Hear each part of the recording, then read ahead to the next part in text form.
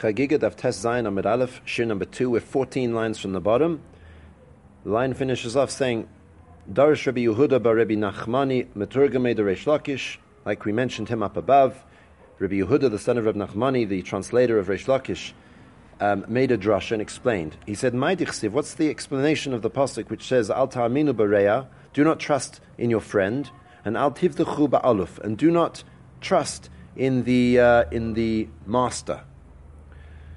So he explained like this: if the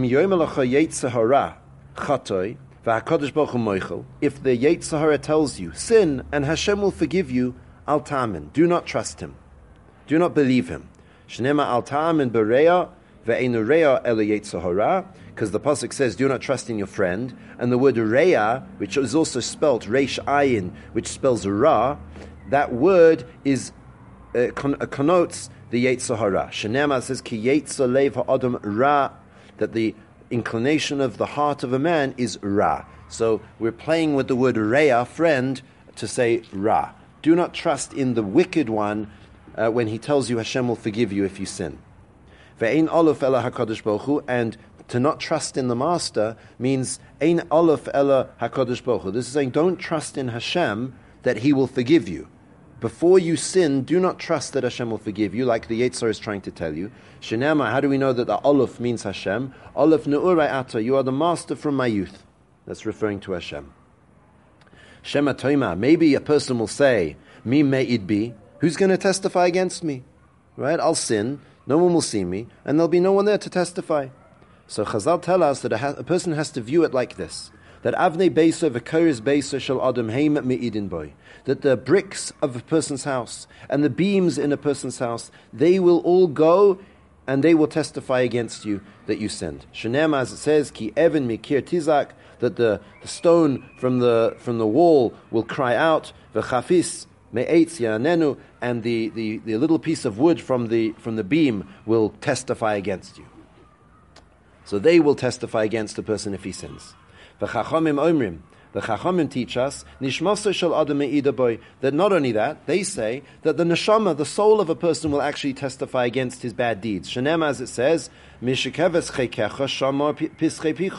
that God, the entrances of your mouth from that which lies in your embrace. And ezu hi dava sheshecheves b'cheker shel adam. What is that which is in the embrace of a person? Havei omer ze neshama. That's your neshama inside your chest. So the neshama will testify against you with the bad deeds you've done. Rabbi Zrika says, Shnei malachi asharis malavenoi soihein me'idin bo. He says that the two administering angels, which accompany a person throughout his life, they will testify against his bad behavior. Shnema says, Ki malachav yitzavilach, that your angels you've commanded for you, lishmorcha b'chol dorachecha, to guard you in all of your ways. But this shmira is also to see what you've done and testify against any misdeeds.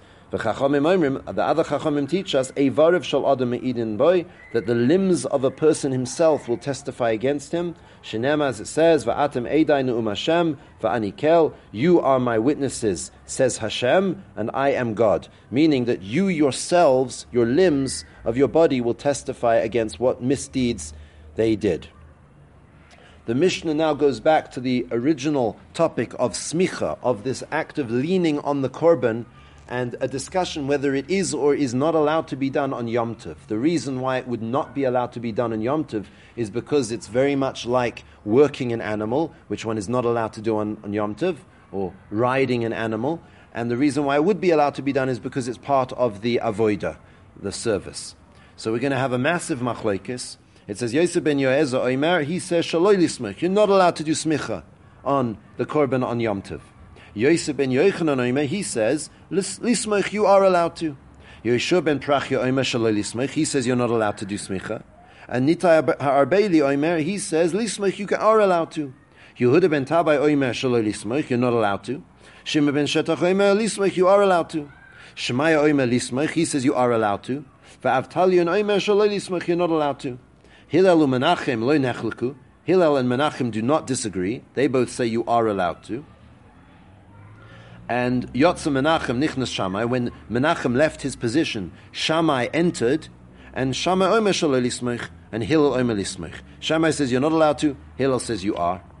And just to know who was who, the Mishnah tells us, Harishonim, the first in every single group of people arguing, the first name mentioned, Hayu Nasiim, they are the princes of that generation.